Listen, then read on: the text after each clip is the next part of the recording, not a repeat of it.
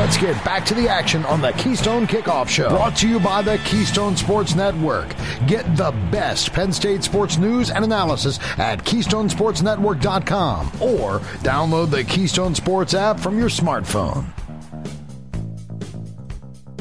Welcome back to the Keystone Kickoff Show. I'm Jim Galante. I'm with Ross Tucker. It's quarter number 3. That means it's time to Ask Ross. This is where we take your questions for Ross, and the best question wins the KSN Polo. If you want to submit a question for Ross, really easy. Just download our app, Keystone Sports, and you'll see the Ask Ross button.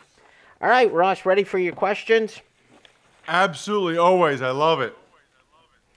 All right, let's start with Bill in Dallas, who says, on the offensive line, we are basically trading Rasheed Walker, Eric Wilson, and Mike Miranda for Fashanu, Tengwall, and either Hunter Norzad or Sal Wormley. Would you make that trade? Yeah, I think I would. I think Fashanu will step up and probably be about as good as Rasheed Walker was. I think Norzad ends up winning one of the jobs and probably ends up being comparable to Miranda, if not better. And I think Tengwall has a chance to be better than Eric Wilson was. So, yeah, I think I would make that trade. It's probably close. It's not like I don't think it's a sizable difference, but I think there's some more upside to it. And I think it's easy to look at Rasheed Walker's potential, but he didn't realize it, or at least I didn't think he did, Ross, while there. So I would make the trade also. Let's go to Ken in Mount Holly Springs, who says, Jim and Ross, love your show. First of all, thick or thin crust? Second, will name, image, and likeness work like the NFL, with kids with the bigger NIL contract getting a longer look for that starting job? If so, what are the longer-term ramifications for collegiate athletics? Thick or thin crust, Ross? Wow, so definitely thinner crust, okay? For me, the dough is not the star of the show. Write that down. That should be a theme for pizza places out there. The dough is not the star of the show. The star of the show is the cheese, the sauce, and the toppings, okay? The dough is more or less a conduit to the delicious flavors that reside on top of the dough, okay? It's a vehicle, if you will. You know, I know people that love like pan pizza. No, they love that's just too much bread, and it's just it takes away from the topping.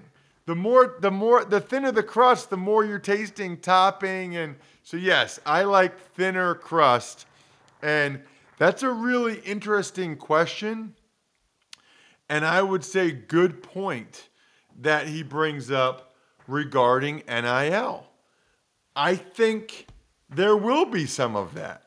I think there will be some of that pressure. So now, the way it is now, Jim, coaches are going to really need for their boosters to step up, right? Like, money, Jim, is almost undefeated, okay? You know, I think somebody told me this one time. Money and women are undefeated. All right? So, like, those are the things that help people make decisions, right?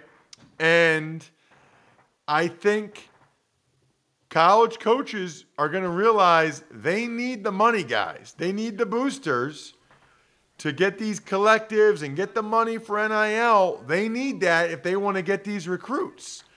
And so they got to keep those guys happy so that the checks keep coming, so that the NIL money keeps coming, so that they can keep getting good players, so that they can keep their jobs. So I do think there will be some pressure to go ahead and, if they can, try to give the benefit of the doubt to the kids that get the big NIL deals. I think there's something there. I think there's some truth to that for sure. Has that already happened, Ross, with the guy? Coaches will always say it's not the case, but does the kid who's already a 5-star get the benefit of the doubt over the 3-star kid? Yeah, exactly. That's exactly correct. I think they do give those guys a little bit more of the benefit of the doubt because they were 5-star for a reason, because of all the hype they got, and really because they should have the physical ability to be able to play at a high level. So they want to give those guys every opportunity to show they can do it. Okay, next up is Jimmy from Forest City. And a quick note, Jimmy's question came in prior to the announcement that Minnesota, which is scheduled as a night game, will be the whiteout game. And that was chosen over Ohio State, which will probably be a noon game. But Jimmy's question essentially is Penn State, well, which way would you have gone? Would you have picked Minnesota, the night game for the whiteout, or would you have picked Ohio State at noon? Definitely, without any hesitation, the night game. What makes it special is the lights and the white. I don't know. Somebody smarter than me, Jim, some scientist or whatever can tell you what, but the combo of the beautiful Beaver Stadium lights on everybody wearing white, it looks like it's like the brightest lights you'll ever see at night. It's like the place glows. So that was the right choice. I think the wrong choice is the Ohio State game being at noon, which is not Penn State's choice, but very, very disappointing. Because that game, that's a big competitive advantage that they're not getting now for the Ohio State game. I agree. I would love to have seen Penn State flex its muscles and say, no, that's not going to be a noon game. It's going to be a night game. Just the same way Michigan and Ohio State, they insist that their game is last game of the season and it starts at noon. Every year it's that way because that's what the schools want. Why can't Penn State flex their muscles the same way? All right, Ross. Next up is Greg in Norristown. He says, Ross, Mike Yursich calls you later today for advice going into the 22 season. What do you tell him? It's an interesting question. I guess I tell him a few things. Don't be afraid to make the switch at quarterback if it presents itself. You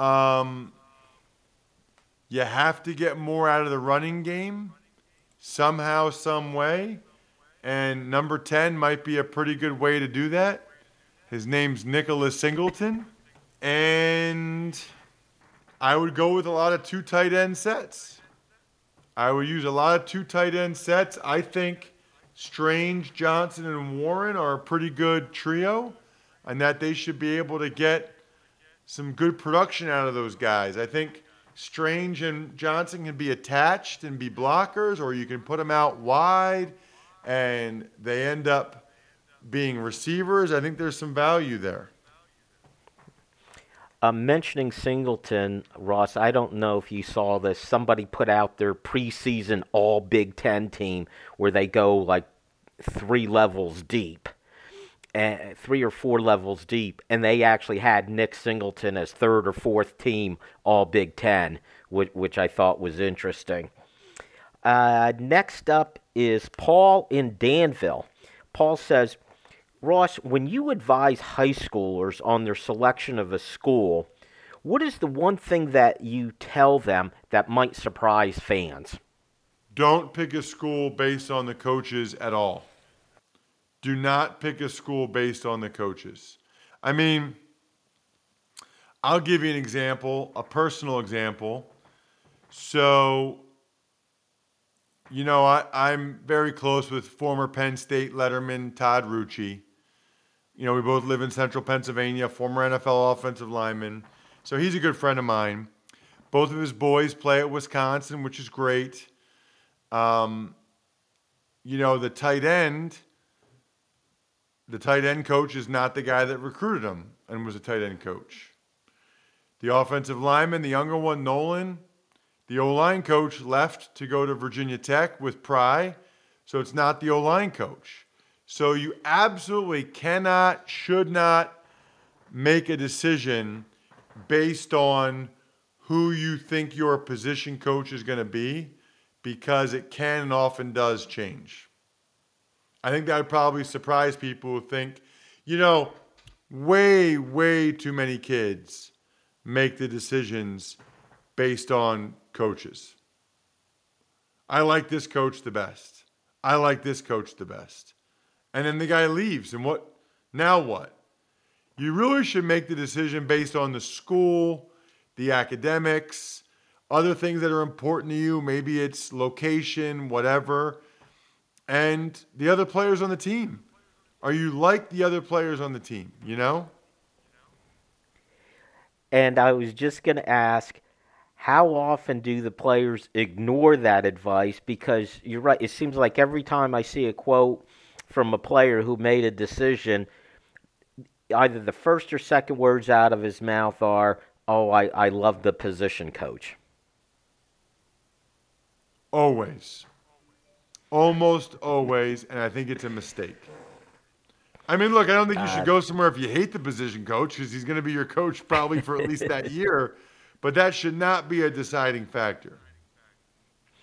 Well, head coaches typically stick around a bit. It looks like James Franklin is going to be around for a while. You go to Alabama, Nick Saban's been there so long, Dabo Swinney's been so long, but the position coaches, it does seem like they rotate.